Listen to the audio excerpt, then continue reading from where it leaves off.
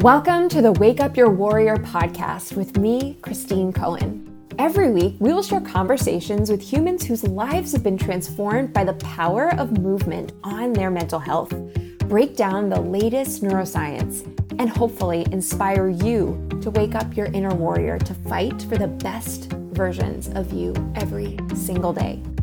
Let's get into today's episode.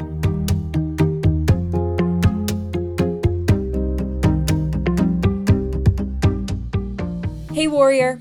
On today's episode, I have a very special guest, Neil Gargiulo. Neil is actually my neighbor, and because small talk is just not my jam, I seem to attract other people who like to open up as well. At one of our community town events recently, Neil shared with me his experience of alcoholism, the role it played in unraveling his life, and how tennis was a major part of his sobriety. In our conversation today, he opens up about this, what finally made him hit rock bottom and take responsibility for his addiction. He also explains how he rediscovered tennis after decades in the early stages of his recovery, and how this, and movement in general, played a role over the last 17 years of his sobriety. Neil and I have a really honest and realistic conversation about his experience that I think will be helpful for anyone dealing with addiction to alcohol, illegal drugs, opioid painkillers, gambling, food, sex, but also to the minor addictions of today that you might not think of as addicting, but they absolutely are. I'm talking about things like video games, porn, the news, shopping, and social media. The same brain mechanisms that mediate severe addiction also mediate our minor addictions. A quote straight out of Dopamine Nation, a book that came out earlier this year by Dr. Anna Lembke. Fantastic book on addiction, by the way, if you are interested. In it, she says, "Because we've transformed the world from a place of scarcity to a place of overwhelming abundance, drugs, food, news, gambling, shopping, gaming, texting, sexting, Facebooking, Instagramming, YouTubing, tweeting, the increased numbers, variety, and potency of highly rewarding stimuli today is staggering. The smartphone is the modern-day hypodermic needle, delivering digital dopamine 24/7 for a wired generation." I'm so honored to share my conversation with Neil with you today. But before we get to that, I want to know, have you ever wanted to know more about what natural methods actually help improve depression and anxiety? Do you get overwhelmed when you look up what supplements or methods are out there to improve mood, energy, and release stress? Maybe you just want to have a clear starting point. Listen, I get it because I've been there as well. It's complicated. There's no quick fix or magic pill, and we're really just beginning to understand so much about the brain, depression, and anxiety. But we do know some things for sure, like there is no one cause. It's not always only a psychological issue just in your mind. We also know the chemical imbalance theory, the one that says the cause of depression is because of a chemical imbalance in your brain or because of low serotonin. This theory has been disproven. In fact, there has never been a scientific study to prove this causality. We also know emotional trauma can absolutely cause brain and mental health issues, but it's not the only cause. Psychological pretenders exist, which are basically physiological issues underlying biological causes in the body, often having to do with nutrient deficiencies, gut health imbalance, inflammation in the gut and in the brain that cascade into what come out as and look like mental health issues. Depression and anxiety have many causes, and therefore there are many possible solutions and treatments, which is exciting information. Everyone's case is different, but empowering yourself in your own anxiety and depression and healing is possible. So I created a free workshop that takes you through how to naturally improve your depression and anxiety. You can watch it instantly just by clicking the link below. You'll walk away from this workshop feeling more empowered and having a clearer action plan of how to support yourself every day. In the workshop, we dig into the overlooked causes of depression and anxiety that start in the body but affect the brain. We talk about how food, vitamins, and minerals play a direct role in our brain and mental health. We talk about science-based natural methods that are scientifically proved to actually help relieve symptoms in the short term and the long term. And you'll also learn the biggest mistakes that I see people make when using natural methods and how to avoid them. Finally, you'll see how you can create your own step-by-step process based on your body's individual needs. Let's get into today's episode. Hi, Neil. Hi, Christine. How are you? Good. I'm really happy that you're here and we're talking about this. And I'm happy to be here. I want to congratulate you on your project. I think it's going phenomenal. And I know all the hard work you put into it. So congrats. Thank you. Well, it's an honor to have a neighbor, and it's nice because it really allows me to connect with the people that I'm living around, who I would not have known, this was a part of your story, I think, if I was not sharing my own story. So it's always good to know your neighbors, and especially when you get to know them on a certain level. It's always interesting to see how much we have in common and how much we can learn from each other. Absolutely. And I love that about this community. I didn't really have that community growing up when I was younger. So I really appreciate that about this place. Well, I think it's the beach atmosphere. The beach atmosphere definitely brings everyone together. Everyone's laid back and cool, and I love it. Me too. I'm so thankful to be here. Me too. Okay, so the first question I like to start off with, that I've been starting off with, is what is your favorite way to move your body? I enjoy tennis. I play 3 or 4 times a week. I play competitively too in a couple of USTA leagues. Mm-hmm. And also every morning I do an hour of cardio and exercise every morning religiously. Wow. Okay, so first, how did you get into tennis? I started playing tennis when I was about 18 years old. Mm-hmm. And I always enjoyed it. And then naturally, as life happened, I put down the racket and picked up other things, a wife and a kid, number 1 and 2. And it just kind of fell by the wayside. And then how did you pick it back up again? I had an awakening about 17 years ago. I was an alcoholic. I am an alcoholic and a drug addict, recovering. And all of a sudden I had all this time on my hands. So I said, gee, let me see what I've missed in the last 35 years that I haven't done. And my tennis racket was still there, and I picked it up and I started playing. And it's been a love affair ever since. Another addiction, as it were. Yeah, one that brings you more life, right? That makes us feel more alive. Actually, that would be my question too. What is it about tennis that is such a love affair? When I'm on a tennis court, all I'm concerned about is hitting the ball over the net, and everything else in the world doesn't exist. It's an escape for an hour and a half, 2 hours, whatever it may be. And I thoroughly enjoy it. And it's one of those sports where there's always going to be someone that's going to beat you bad, or there's someone you can beat bad. So it's a constant evolution. You're constantly evolving. Mm-hmm. Do you like being beaten? As I've gotten older, I've gotten more humbler. So I understand that. And what I try to take, it's so funny. I was talking to someone yesterday about it. From your defeats, you take away a lesson, and it picks up your game. A couple of weeks ago, someone was really destroying me on their serve, and after the match, rather than being all mad, I went up to him and I said, "How do you do that serve?" And they showed me, and now it's part of my game, and you just learn. That's awesome. Yeah, totally, because that's such a life lesson, right? Like how many lessons in movement, in training, in workouts transfer over to life, right? Like we're defeated, we're failing, someone's beating the crap out of us. Our ego takes over and is like, screw this, F this, like I'm out of here. But when you turn it around and you see it in a different way, like what can I learn from this?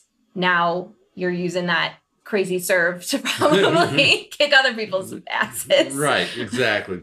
And you mentioned the word ego. Ego is huge. In the throes of my addiction, my ego was bigger than Yankee Stadium. And no one was going to tell me what to do. And as I got I'm in a 12-step program. And as I started my 12 steps, I learned that my ego was my biggest enemy. And the bigger my ego was, looking back, the more I hated myself at that time, and I didn't realize it.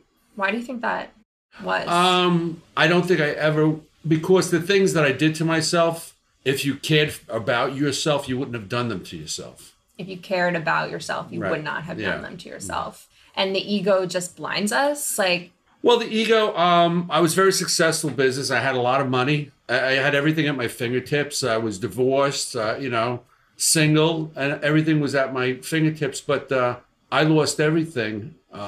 My soul, I was basically bankrupt morally. And until I realized I had a spiritual awakening that I couldn't do what I was doing anymore.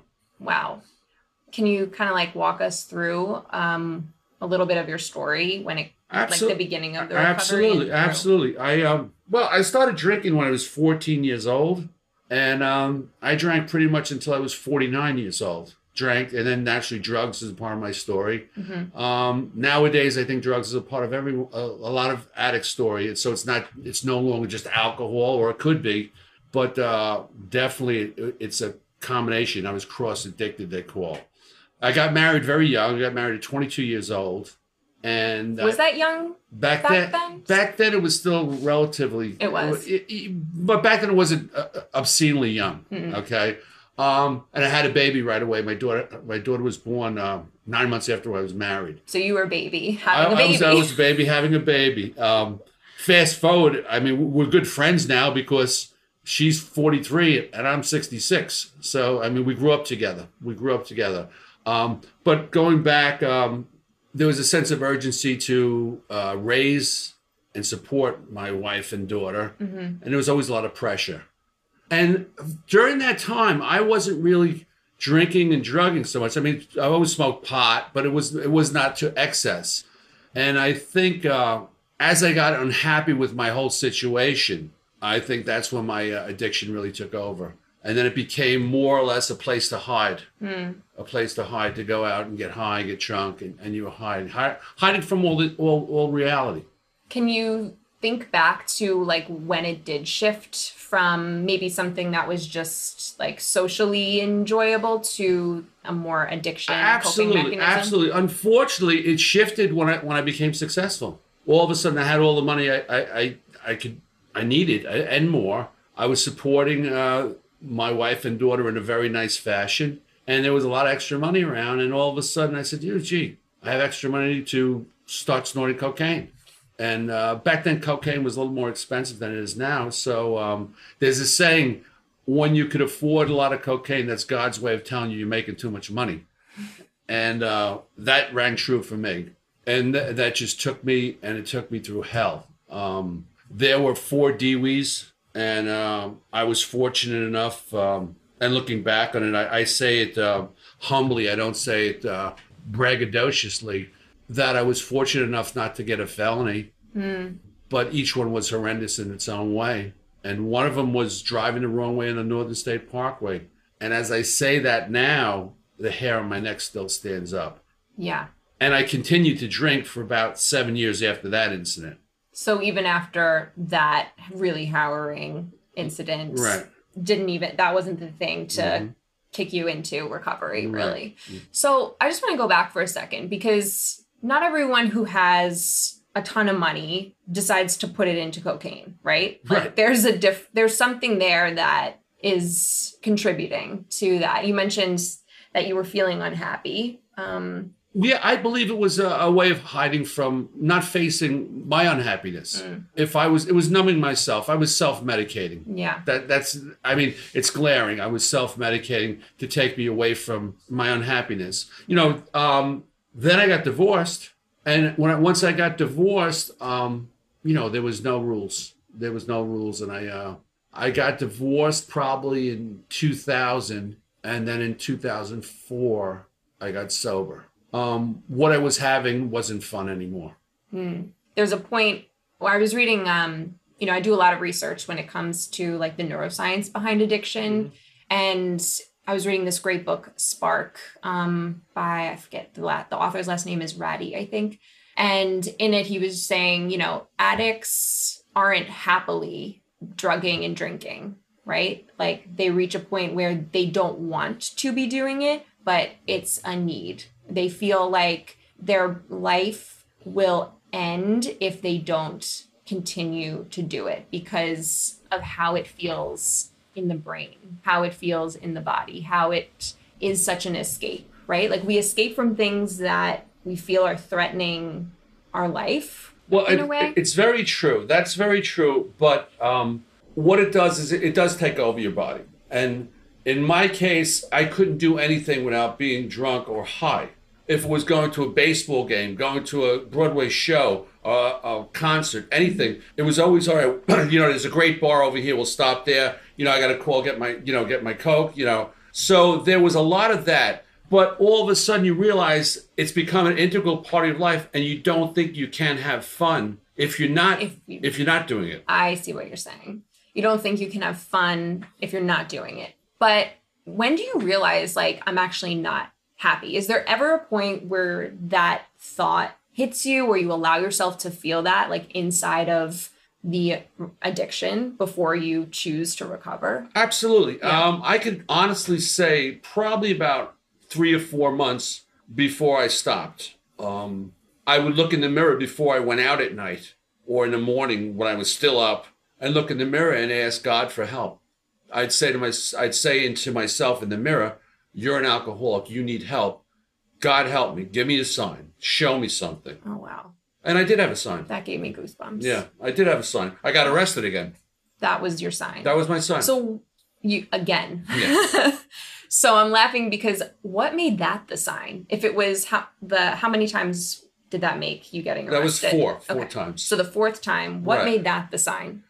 Because that's a great question, and I'll tell you. I was arrested. A friend of mine's dad had died. So I was dressed up in a nice suit. I was all done up nice. So I went to his wake.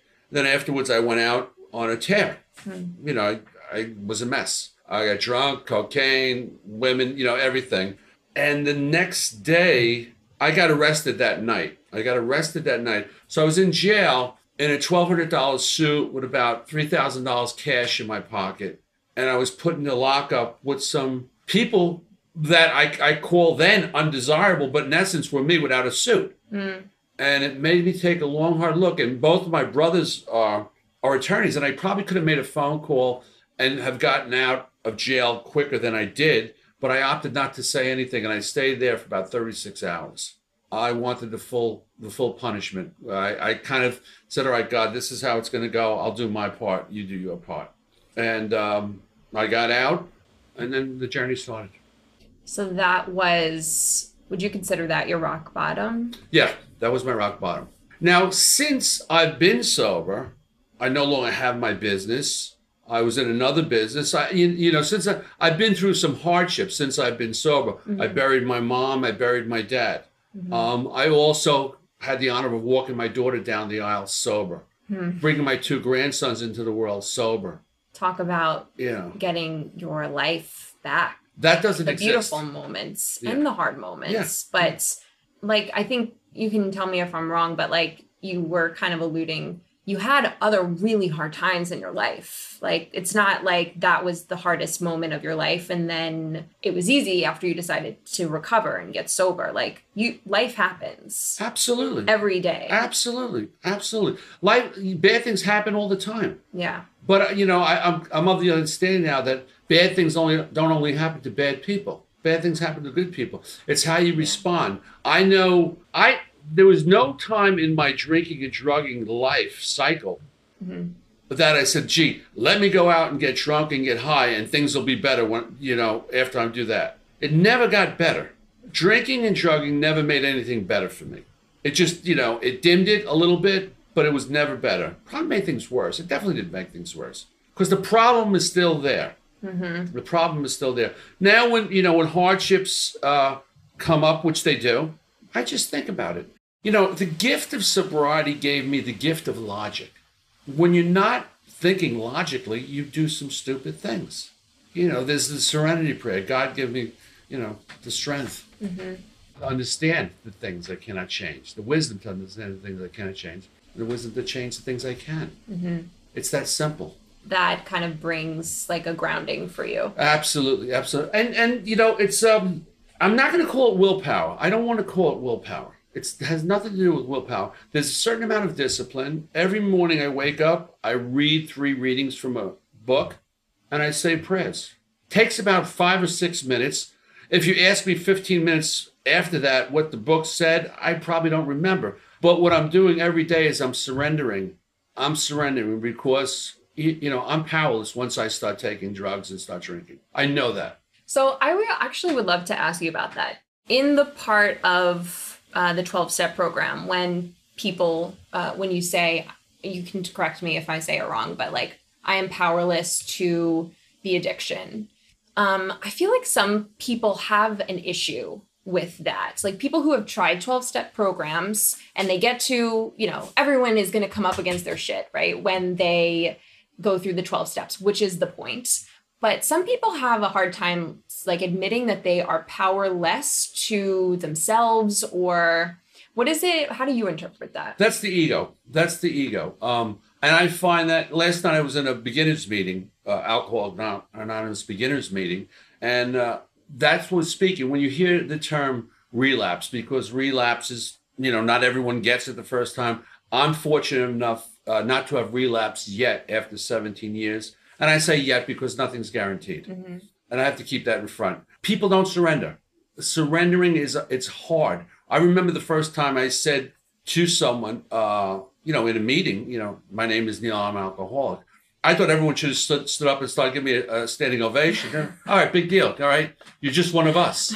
There's a stigma that's attached to any addiction, whether it be sex, whether it be overeating, no matter what it is, gambling. Yeah. There's a stigma. When you finally have had enough, when you can truly surrender, and I believe, this is my opinion, I believe if you do a good first step, because that is the first step, admitted you're powerless over your substance, you can stay sober. You have to do that on a daily basis. And that's why I do what I do on a daily basis. All the people I know that do have problems, they always try something different. You don't have to try anything different. You just do something religiously.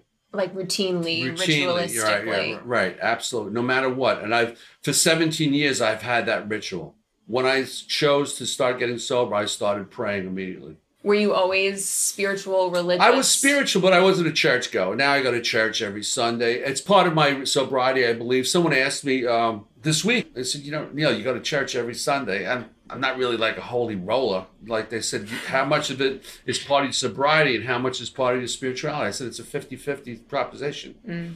I didn't make any deals with God. What do you mean by that? Oh, some, foxhole prayers. Oh, gee, God, if you get me out of this. I didn't make then I'll never touch a drink again. Right. Mm-hmm. I didn't make any deals because I knew I was too shifty for that. I didn't want to put that pressure on myself. But I'm thankful that that's my higher power. And that's a problem that people have, that you have to believe in something. Mm-hmm. It doesn't have to be a religion, God, in absolutely a certain not. traditional Absolutely sense of the not. word. Yeah. And, I find people are always looking for excuses why they can't get sober, why they can't quit gambling, or why they, I'm not saying a prayer. That's bullshit. Mm-hmm. You know what? When you decide to get sober, you're handed a bag with a million excuses why you shouldn't be sober, a million excuses why you should go out and drink. And you could opt to use those excuses or not. My dog died, my cat died. It doesn't matter. People are constantly looking for excuses to pick up. And they have to understand it doesn't make anything better. I didn't get arrested every time I drank and drug, but every time I got arrested, I was high and drunk. Mm. So simple math. Mm-hmm. So can we just circle back for a second, back to when you did decide, I have a problem and I want to do something about it. Right. What were those first few days, months like for you? Very lonely. Very lonely. Did you go right to a meeting? No. I went to an outpatient program. Okay. What is that exactly? It's every night, 3 hours a night for 6 nights, 6 days a week. I did that for almost 9 months. And does that run like a 12-step program? No. It's I really don't know. I had to learn that what I had was a disease. Once I understood early on that alcoholism is a disease, and I accepted I have a disease. So I logically, because I had a little logic then, I said, well, if I had diabetes, I would take insulin. If I was diagnosed with cancer, I'd have chemo. Mm-hmm. So this I'm getting off cheap. All I have to do is stop drinking and I'll be okay. Mm. And that's how I had to understand that it was a disease. It wasn't a character, it wasn't a character for it's it's a mental illness. Alcoholism actually is an allergy to alcohol. Yeah. Do you know like a little bit more about that? Yeah, well, that's what a hangover is. A hangover is your brain swells. A hangover is your brain swells. I was a blackout drinker. Henceforth, that's why I started doing copious amounts of cocaine, because that prevented the blackout but helped me drink more. So it's a solution to a problem's problem. Just what I needed, right? An excuse. But one of the telltale signs, if anyone's listening and wondering, is if you blacked out. If you black out, on any time, chances are you have a problem. You know what's crazy, Neil, is that college is normal to go and drink and black out multiple nights of the week and binge drink, and it's with your friends and it's social and it's funny and you tell stories of how the fact you can't remember what you did the night before, and it's not at all looked at as a problem. It's not at all looked at as anything but a normal college experience. And how does that fit into in your opinion, to the realm of addiction these days? Great question. That's a really good question. Some of the guys that I drank with, are social. They are social drinkers now. And some of the people I binge drank with when I was younger, they're normal. It's whether you have the gene. I have to call it the gene. If you're an alcoholic, I think from the day you're born, you're an alcoholic. You have an aversion to getting sober. So it doesn't, with those kids, are they doing damage to themselves? Absolutely. Is it normal? No. Will some of them go on to be fine? Absolutely. Will some of them have drastic drinking problems? Probably, yeah. Yeah. The Doobie Brothers had an album called "What Were Once Vices Are Now Habits." Yeah. And that's, that sums it all up. That's true. What were once vices are now habits. Yeah. How true is that? And everything is a habit. Every thought we have is a habit. Every ritual we have is a habit, good, bad, whatever. Right. This is just a really deeply ingrained habit. So you went to the outpatient program. You said it was 12 weeks long? No, 9 months. Sorry, 9 months long. And I paid for it myself because I wanted to feel that. And it was expensive. It was a couple of $1,000s a month. I paid for it myself because I figured I was paying for it myself, not going through insurance. I see. You're going to feel it more. Right. Yeah, it got some kind of like financial skin in the game. Right. So you got out of that 9 months later, and where was your head at then compared to when you walked in? I was, the obsession to drink and drug was lifted from me very, very quickly. Once I knew I had a disease, I was okay. I really, really bought that. And I do, I understood that. And that if anything, that's what outpatient taught me. They didn't go into the 12 steps at all. In fact, my first AA meeting, I was still in outpatient in August. So it's from June 4th is my sober date. So August, I was going out with a young lady who lived across the street on the South Shore. They were having a big music festival across the street from her house. So, she knew I was trying to get sober. So I said, listen, we go there during the day, but at night, people start smoking pot and everything. I don't want to be around. Yeah, don't worry about it. Sure enough, we went back to her house, had something to eat. She goes, come on, let's go back over there. I said, I'm not going. And I was really afraid. So I went to an AA meeting. Didn't turn out the way I thought it would. I got in there. I was all jammed up. And they started the meeting. I raised my hand right away. I said, listen, I'm just trying to get sober. And this girl, I told them the whole story. I was really all over the place. And some fat old bastard told me, shut up. We'll get to you when we get to you. So you kind of figure out what I told him. Yeah. I still had a bit of an ego. I told him who he could sleep with that night. and I stormed out of the room. And the next day I went to outpatient. And the counselor said, did any guys go to an AA meeting? And I raised my hand. I said, yeah, it's a bunch of bullshit. And he said, then we went into depth what happened. And it was probably a certain type of meeting that they were going to get to me, but there's a whole routine now. But still, if I ever see that guy again, I'm going to slap him in the face anyway, because that wasn't nice. Well, sure, because you just are vulnerable for the first time stepping into a room. That was your first AA meeting. My first AA meeting, yeah, right. Yeah, and I'm sure you were like, I'm not going back to that. Absolutely. What kept you not, screwing up that night and drinking after that? Because I was devastated. I was devastated, and I was afraid because I had the investment with the outpatient. I didn't want to blow my couple of $1,000s. Mm-hmm. Even though guys were coming in and out all the time there, they'd come in high. But I wanted, I can actually say I was always an athlete, so I had a competitive spirit. How did that come into play? Oh, the competitive spirit is just not to fail in what you decided to take. So it's not a game for me, but it is a competition. Mm. And with yourself? With myself, yeah, to prove that I could accomplish this. It's an ongoing process. I'm always going to be recovering. I'm never going to be recovered. So every day is a new competition. Mm. That's really interesting. But by the same token, it's a very comfortable place. I mean, there are some people who, in Gamblers Anonymous, whatever it might be, they feel very like they're tied up. They're very tight about what they're doing. I can't do this. I can't do that. Mm. If I have to live like that, I might as well just go out and get fucked up, because you know what? What's the difference? I choose sobriety because it enables me to be free. When I first, and now to go back to what you said, when I first got sober, my initial thought was a big freedom is taken away from me. Mm. And as the longer I stayed sober, I realized I was in a prison that I made by myself. I think that is like the key takeaway there. Right.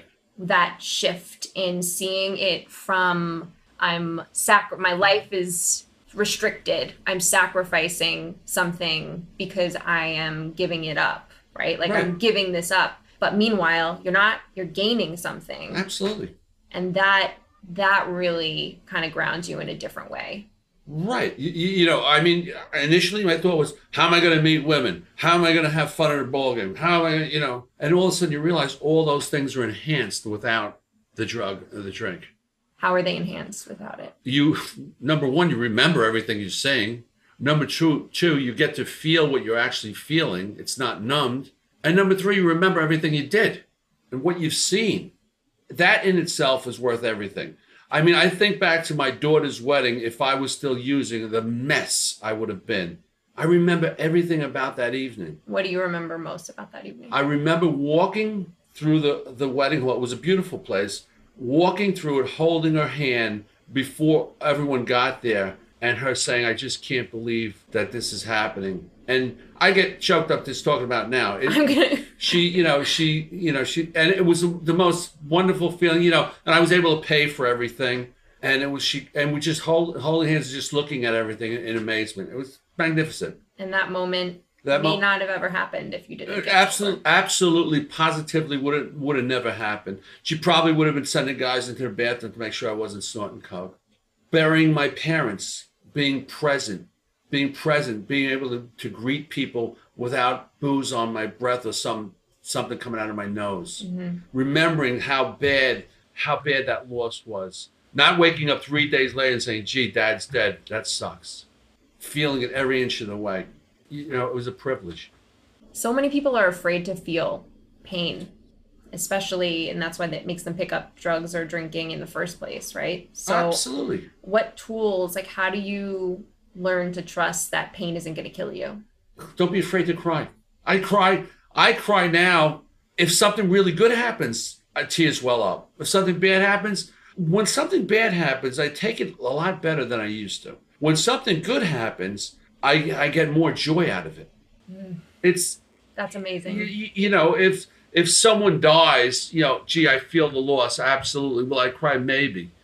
But if my grandson, one of my grandsons, not too long ago, he told me, he goes, Pa, when you die, I'm going to come see you every day.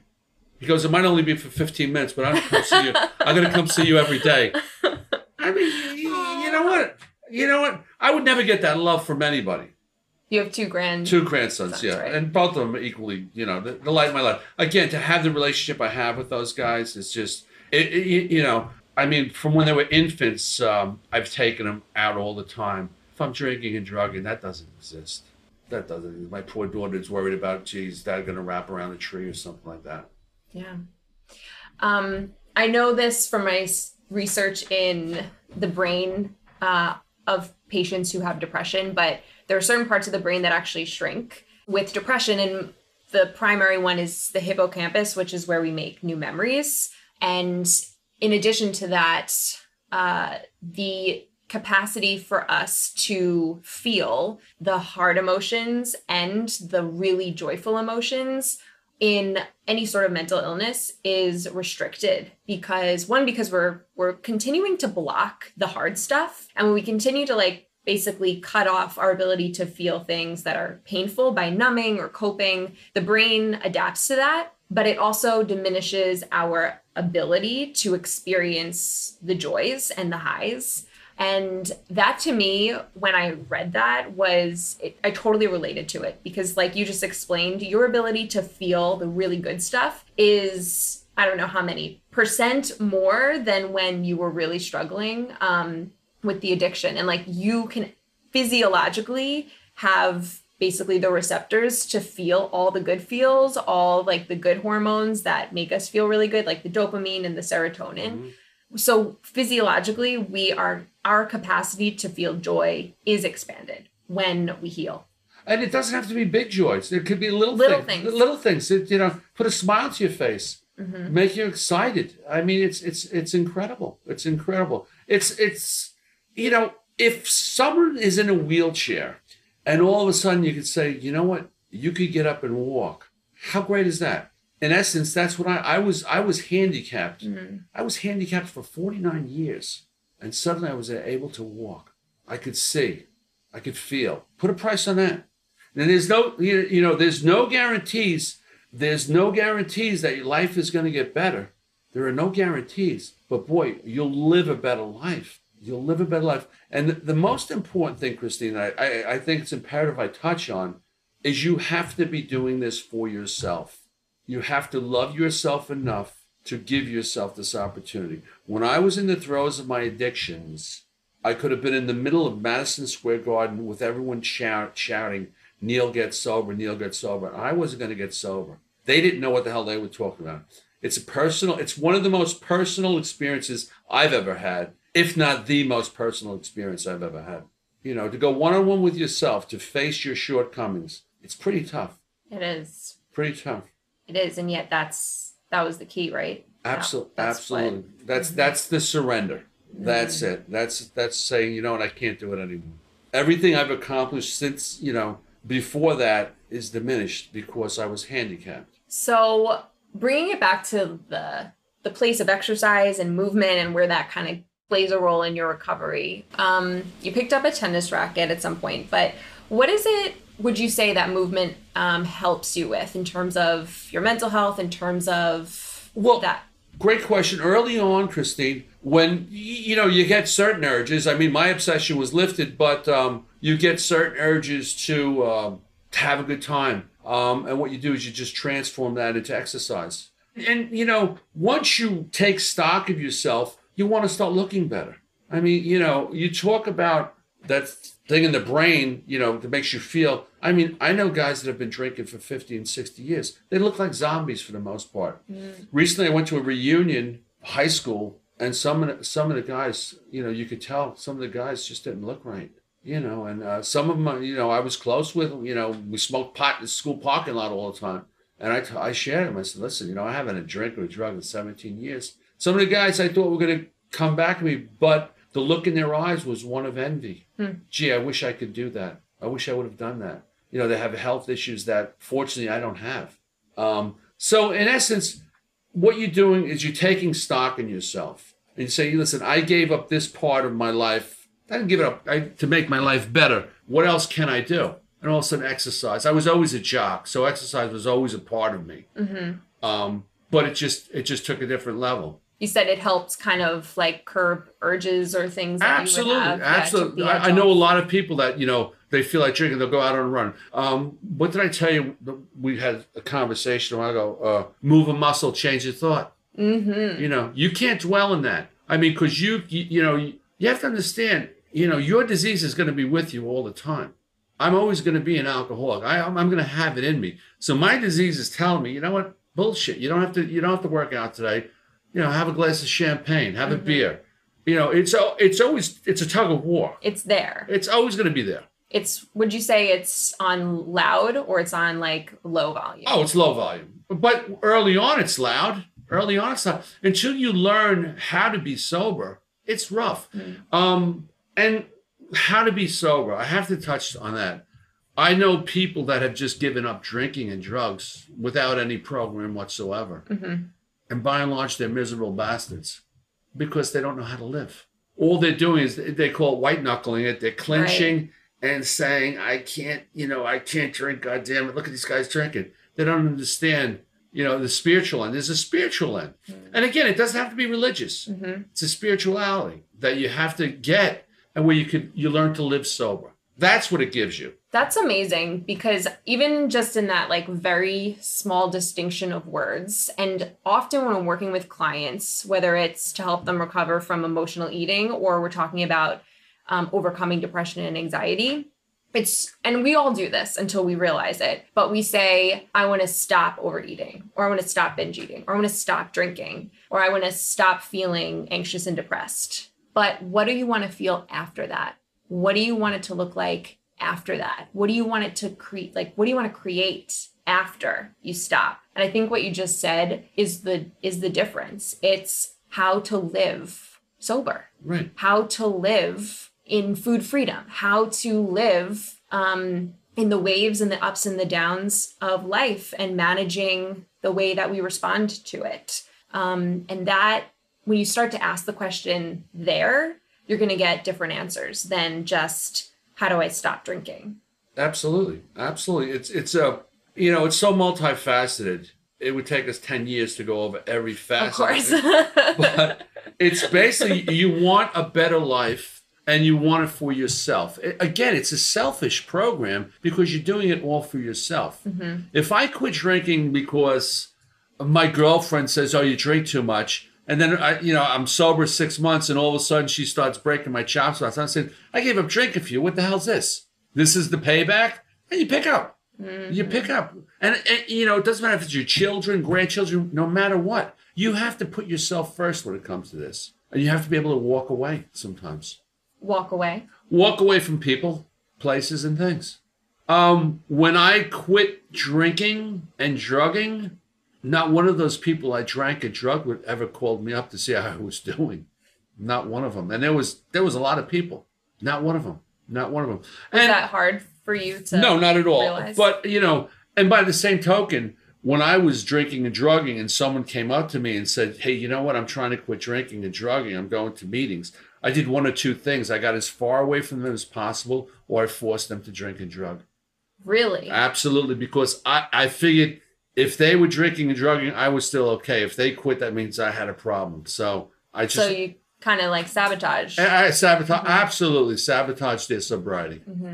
That happens sometimes with couples who one is actually trying to overcome a binge eating thing, and it will happen in friendships sometimes. I see it where it's the fear of that person, one, either having to recognize what they maybe can do in their life to improve their own life, and they are not ready to accept it. And it's kind of like that mirror thing. Absolutely. Yeah, sure. I mean, when you're married, married to a recovering alcoholic in the early stages, it's like you come home and the house is painted a different color every time you walk in the door. You don't know what to expect. So the spouses or partners of people recovering, kudos to them, because it's tough. It's tough. They don't know what they're going to walk into. And a lot of times I've seen married people, one of the partners gets sober, and not too long after there's a divorce. After the sobriety. After sobriety, yeah, it's a divorce because it's not the same person.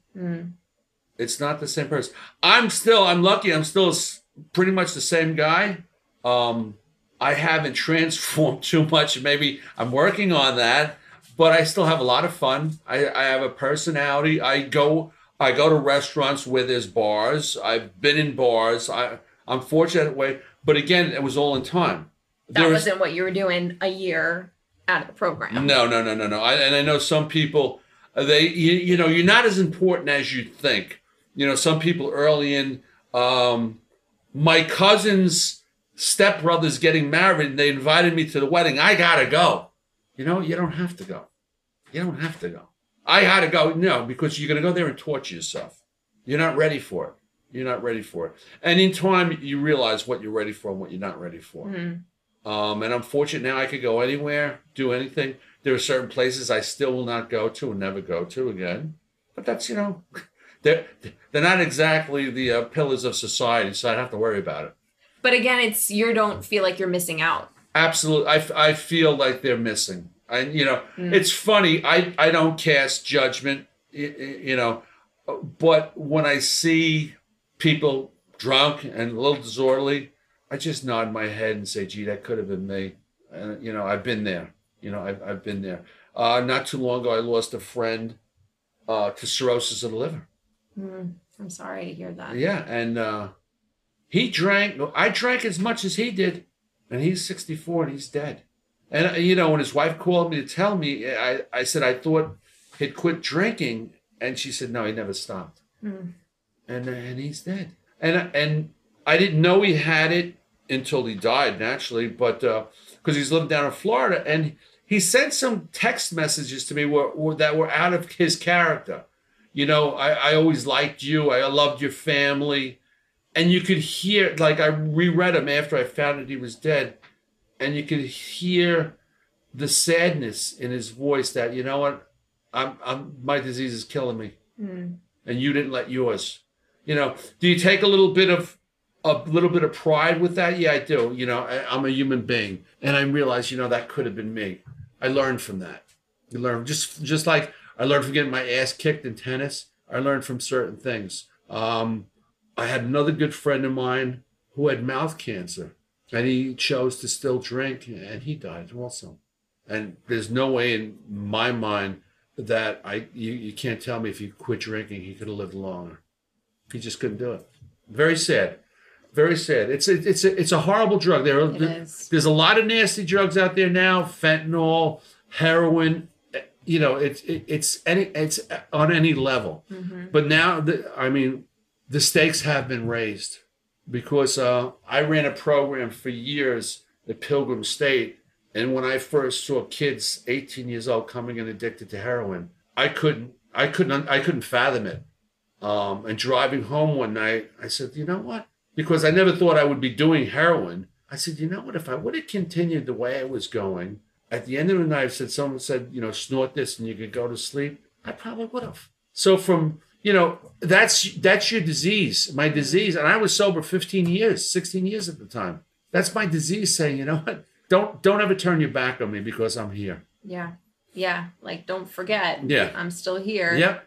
You do give back a lot in the community of helping addicts, right? Like, you've been a sponsor before. You're still active in 12-step programs. Absolutely. I don't force it down anyone's throat. I've never gotten up to a guy who was drinking and say, gee, you know what you're doing to yourself? I don't play that game. Again, it goes, if someone comes to me for help, and it could be in any realm, overeating, gambling. In fact, my cousin's in Gamblers Anonymous, and through the quarantine, I had a commitment at St. Charles Rehab over here in Port Jet, where I was going up there speaking, and he started coming with me. Because it's a 12-step program, and it kept him from gambling. Yeah. You know, so it doesn't really matter what it is. You could fit it all into just change the name. That's all. Right. Just change the work is the same. The work is the same. What do you think about these days? I feel like in the recovery world, there is like kind of like pick and choose your own recovery, where certain people will say, well, I am addicted to alcohol, but I can still smoke weed. Or even in terms of a 12-step program where they feel like, I don't need to go to meetings after I'm good. I don't need to go any more meetings. What do you think about that? You know, I envy people that could do that because I can't. I know with me, this is how my mindset goes. We could be out and I could have a glass of wine. I'm okay. 2 weeks later, I might have 3 glasses of wine. I'm okay. 4 weeks later, I'm drinking 3 bottles of wine, and I'm calling my cocaine dealer because he's still waiting for me to call him after 17 years. I don't believe in that. I don't subscribe to that. I met someone recently that recovering from drugs and was drinking. I said, you could drink? I said, you could drink? Yeah. I said, so you didn't drink when you were doing drugs? No. So I said, okay. I said, it's a little dangerous if you ask me. And I dropped it. In my mind, I thought it was really fucking dangerous, to be honest with you. Mm-hmm. That made my hair stand up. But some people can do it. I don't subscribe to that because eventually, I mean, if you're an alcoholic and you're still smoking weed, I don't know about those people, but when I smoked weed, my logic got all screwed up and, everything was okay. Yeah, I'll try that. I'm really thirsty. Just let me have a sip of that. Eventually, you're going to sip the wrong thing. That's why I don't do anything. It's really about like maintaining that presence, that logic that you spoke. It's going to alter your mind. Anything that alters my mind is going to screw me up eventually. So no, thank you. No, thank you. And if you're trying to figure out, I mean, there's new programs. You see these wonderful programs with people with beach robes on. They swim 14 hours. They ride horses. And in 28 days, they're great. Doesn't work. It doesn't work. It boils down to it's a money-making process. They're trying, it's great. You might be okay for a little while, but you're not going to last. Ultimately, you got to do the work. You got to put every single day. Yeah. And it doesn't have to be like, some people, this is hard work. Listen, you're making yourself better. There's no rush. There's a step, it's a 4th step where you go through all the crap that you did. Mm-hmm. And I did it with a priest. I call it an exorcism. It was more like an exorcism than a 4th step. What do you mean? It was crying, screaming. The priest, who's a personal friend of mine, is an addict as well. Mm. So did he offer to be that? I came in there. Yeah, I came in there and we just laid it all out. And what is the 4th step? You just go through all your wrongdoings, basically. And it's like is that the make amends step? No, that's a 9th step. Yeah. Okay. Yeah. And that's an ongoing process with me. After 17 years, it's still. And what I find in sobriety, people could tell that you are sober. So some of these people I've had to make amends to, they just looked at me and said, you don't have to say anything. We could see you've changed, which is a really nice feeling.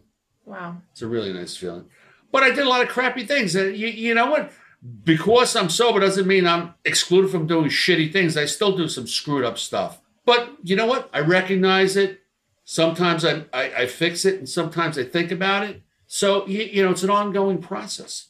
I'm not perfect. We're humans. Yeah, we're going to screw up. Yeah. We're going to make mistakes. We're going to do things as we figure out life. And it's how you, like you said, how you respond to it. Exactly. Right? Exactly. So you kind of talked about this a little bit, but I would love you to go into more detail because I think that like the how to be sober topic, but the rituals that ground you every day. You mentioned you wake up, you read a few passages from 3 different books. 3 different books. Okay. What are they? One's a recovery book, and 2 of them are spiritual books. Okay. Basically in the Christian spiritual books, and it's daily readings, and then I pray to St. Jude. Okay. And then what do you do?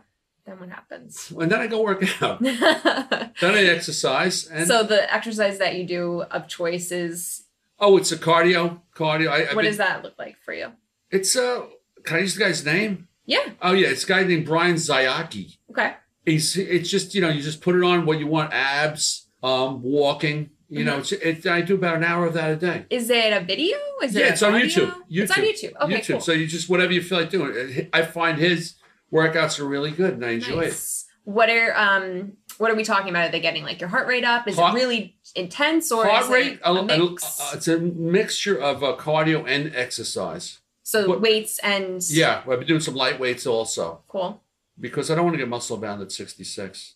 I don't think I have to worry about that. And how do you feel when you're doing that or after you're doing that? I feel exhilarated and accomplished. And how does that impact the rest of your day? The rest of the day, it's a great way to start your day because wherever I walk into, I'm not dragging my ass. I'm retired now. Recently, I've had like a little part-time job, and just walking in there and just seeing these zombies walking around, it's like, wow. And because they're rolling out of bed and getting into your day. And you know what? That's part of the routine that may lead you to alcoholism or some type of abuse. Because you know what else do I got? You have to be alert and be thankful. The one thing that I've got is an immense amount of gratitude for little things. Little things. Like what? Being here by the beach. I mean, during the quarantine, every day, winter too, I was on the beach walking. I mean, some days I challenged myself when the wind was really bad. I think one time I froze my eyeballs because it was so friggin' cold. I know, we had some cold days. But it's magnificent. Little things. Being able to go walk down to the beach and lay on a beach chair. You know, it doesn't have to be I don't need the big ticket anymore.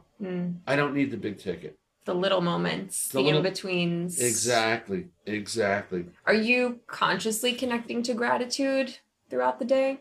I just walk around saying, this is great. I mean, my poor daughter went through a little health issue, and she called me up Sunday. She said, Dad, can I come over? I need to talk to you.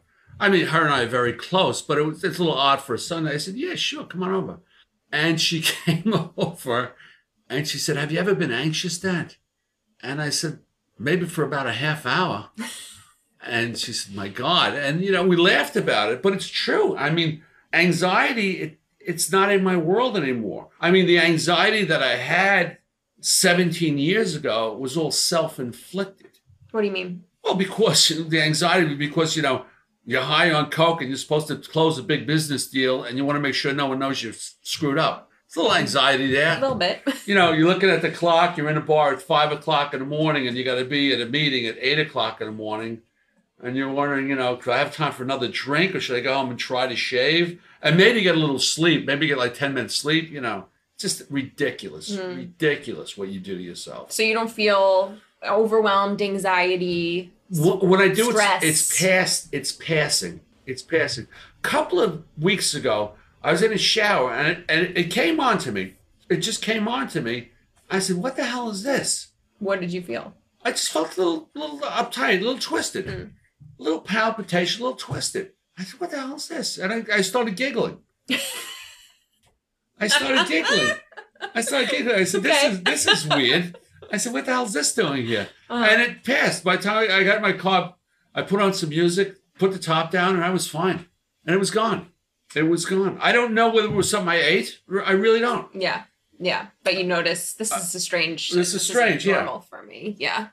Well, it's interesting when you do know your body so well, how you can be in tune with something that does feel exactly odd, and whether you know how to relieve it. You know, usually what I like to talk with people about is just like there's things you do to preventatively get your body basically better at stress. And that's one amazing thing that exercise actually does is it gives your body little bits of stress to kind of like practice for the game, right? Like if you're going to use a sports analogy, you practice to get better at your skill. And then in the game, you do your best that you can. And that's literally what you're doing every single day when you play tennis or you do your That's so videos. on point. That's so on point because like I said, I play competitive tennis and it's funny. 66 years old. I'm not going to win the US Open or Wimbledon, but the moments before a match, I get butterflies in my system. I get butterflies. And it feels great.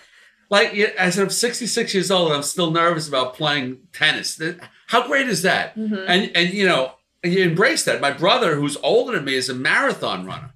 Oh, wow. No way. Yeah. Anthony is 69 years old. He runs 4 or 5 marathons a year. What? Yeah. And he runs every day. I mean, he's well, I would think so. Crazy. That's amazing. And like we talk That's about, amazing. He goes, yeah. He goes, I'm in like he goes, I can't wait to become 70 years old because I can run in the 70 and older competition and probably win beat him. and beat him. He goes, so it's good. He goes, yeah, but we get nervous. You get nervous before it. Again, it's all, and it's escapism, definitely one, but it's a good escapism because when you're nervous about that match or nervous about that run, you're not thinking about anything else. There's nothing else that exists. You're in the moment. And there's so much crap going on in the world today. You've got to be able to duck under it. Yeah. You know, I mean, my 11-year-old grandson the other day said, Pa, what's going on in Afghanistan? I'm nervous. You know what? There's no need for an 11-year-old to be that way. I don't think. Breaks my heart. Yeah. But, you We're know, all feeling that. this is what everyone's getting injected with this on a daily basis. Yeah, that's a great word for it. Injected with You it. get injected with it. I mean, you know, I hide in my music. Hide in music. Listen to music. What kind of music do you like to listen to? You shouldn't have asked that question. Lately, I've been listening to French female jazz singers. Okay. It's erotic as hell. I love it. I love it. Is that what you're listening to in your little Beetle convertible? Sometimes, when you're driving down the road? I listen to mainstream, but on the beach though, a lot of bossa nova. Nice. Just crazy stuff, and like I know everything about music, so it's like wherever it takes you. And it's funny. A lot of people when they get sober can't listen to music anymore. Really? Oh yeah, because it's a trigger. You know, I was at that concert and I took 3 hits of acid. I see. Yeah. To me, it's like, you know, it's just part of it. It's part of it. I mean, on a certain level, you mentioned the 9th step. You know, there's amends to be made. But on another level, I'm glad I took every drink and every drug I did because it would have never got me here. So that was the price I had to pay. And, you know, I say that humbly. I don't say it braggadociously. Mm-hmm. I say it humbly. I had to take every one of those drinks and every one of those drugs to get here. It's amazing. That's an amazing story. Thank you so much. Christine, it was with pleasure. I enjoyed this immensely. This was wonderful. Yeah, I really appreciate you just being like so open and just so giving. And anybody who listens to this, I know will find some connection to your story. Well, you know how to get in touch with me. And I don't know if you could edit this if you'd like. If any of your clients would like to speak with me, I welcome it. Thank you for offering that. Okay. Absolutely. Yeah. Are there just, even for resources for people, are there any resources that you like that you would just like to even just share for people to check out who might be wanting some support? Well, there's the Big Book of AA. It's actually called that, the Big Book of AA. And that was written by the founders. Okay. There's stories in there that you will identify with, I guarantee, if you have any type of addiction. I never went to an AA meeting and didn't come away with a little something. I mean, I've been to AA meetings where there were a lot of assholes too, okay? But just like when I was drinking, I never went into a bar and didn't have a drink. I go into an AA meeting, I'll see some things that I don't really like, but I always come away with something. Mm. So there's always something to be had. The Big Book, the AA Big Book, really, and all these other fly-by-nights, I call them, you know what? That's where it all derived from. So take a look at it. Great. All right. All right. Well, thank you so much. Thank you, Christine. It was a pleasure. Thanks. Bye. Okay, bye. Thank you so much for listening to my conversation with Neil today. Feel free to send this episode to anyone you feel might benefit from listening to it. And please take a moment to rate and review this podcast on Apple Podcasts.